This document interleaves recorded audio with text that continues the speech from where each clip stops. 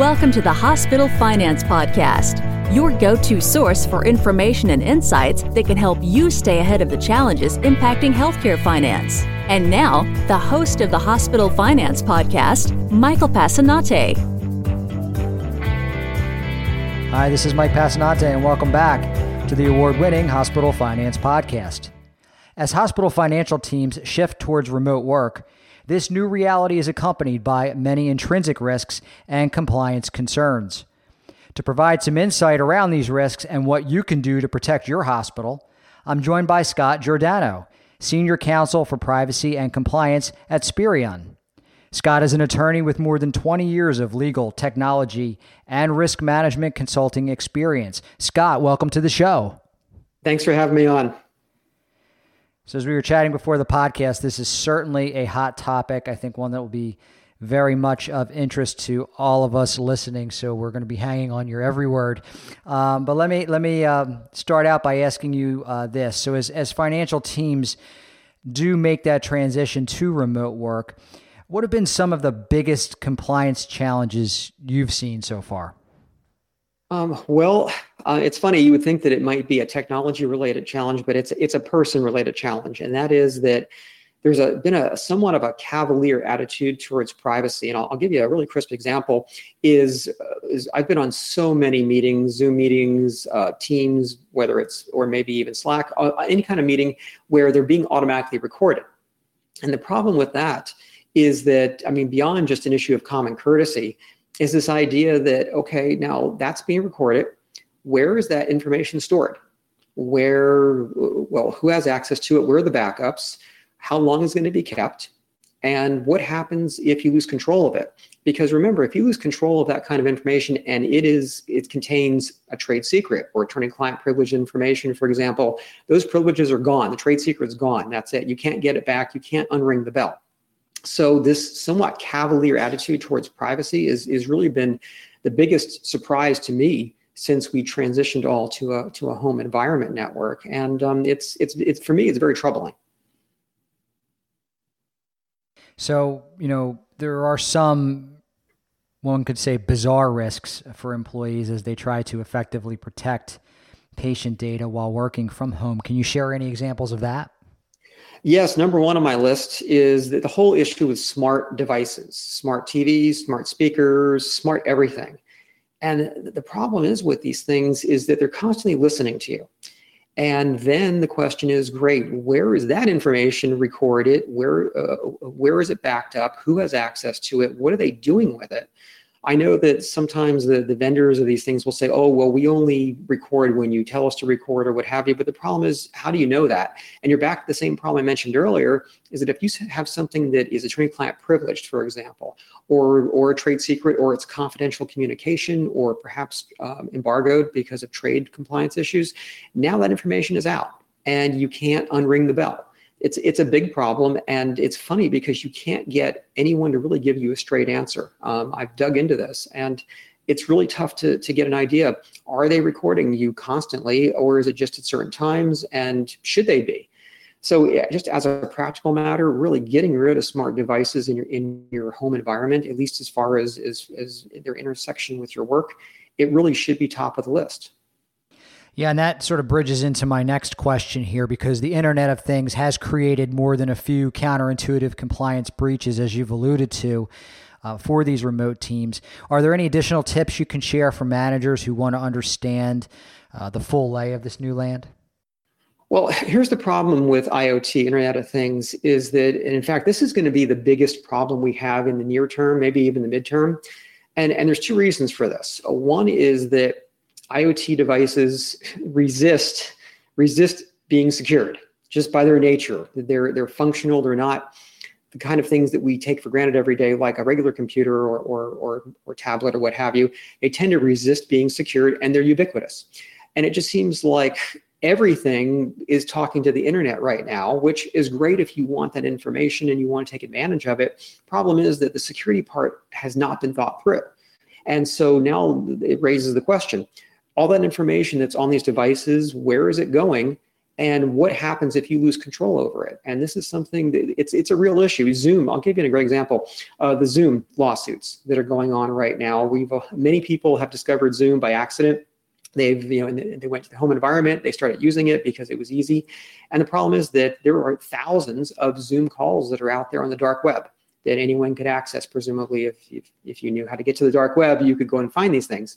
And that's a big problem. And that was alleged in the lawsuit. And it's a big issue because once that information is out there, again, as my theme for our discussion here is, once it's out there, you're not getting it back.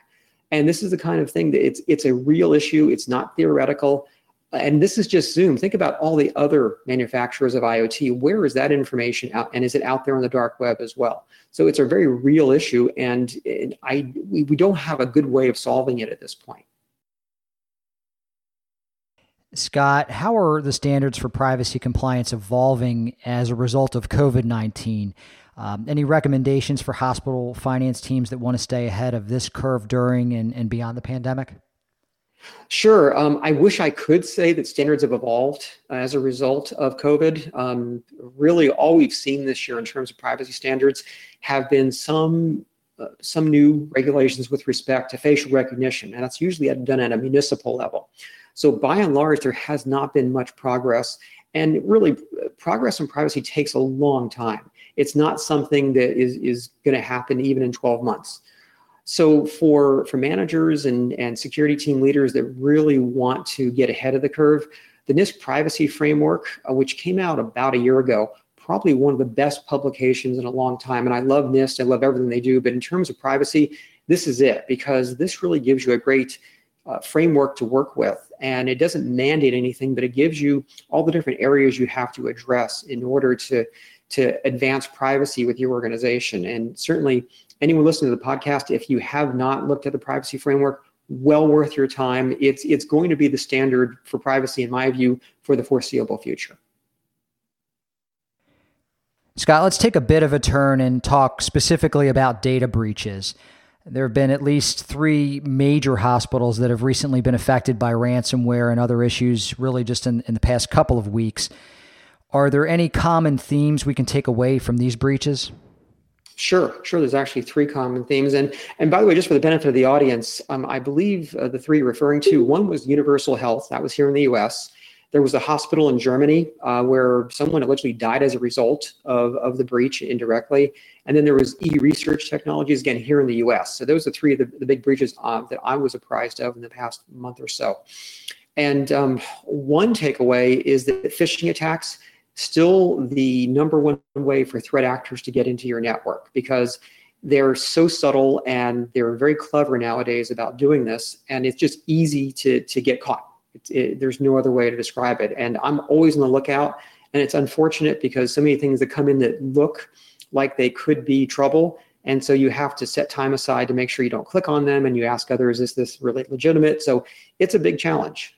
Second, not faithfully patching your systems. This was likely the root cause of the problem with the hospital in Germany, is they didn't patch a known vulnerability that had just been cited by, I believe, DHS here. And so the bad guys got in through that vulnerability. And then thirdly, the challenge with backups, and that is that having backups is not enough if your backups are also corrupted by the same ransomware. And so that makes it difficult, because you want things backed up with regularity, but if the ransomware has got into it, then it defeats the purpose of having a backup in the first place. And there's no easy solution for this. So I think ultimately what we're going to find, at least in some areas like healthcare and defense, is that we go to a air-gapped model where you simply have one set of technology for the outside world, one set of technology for all of your internal systems, and there's no connection between the two of them.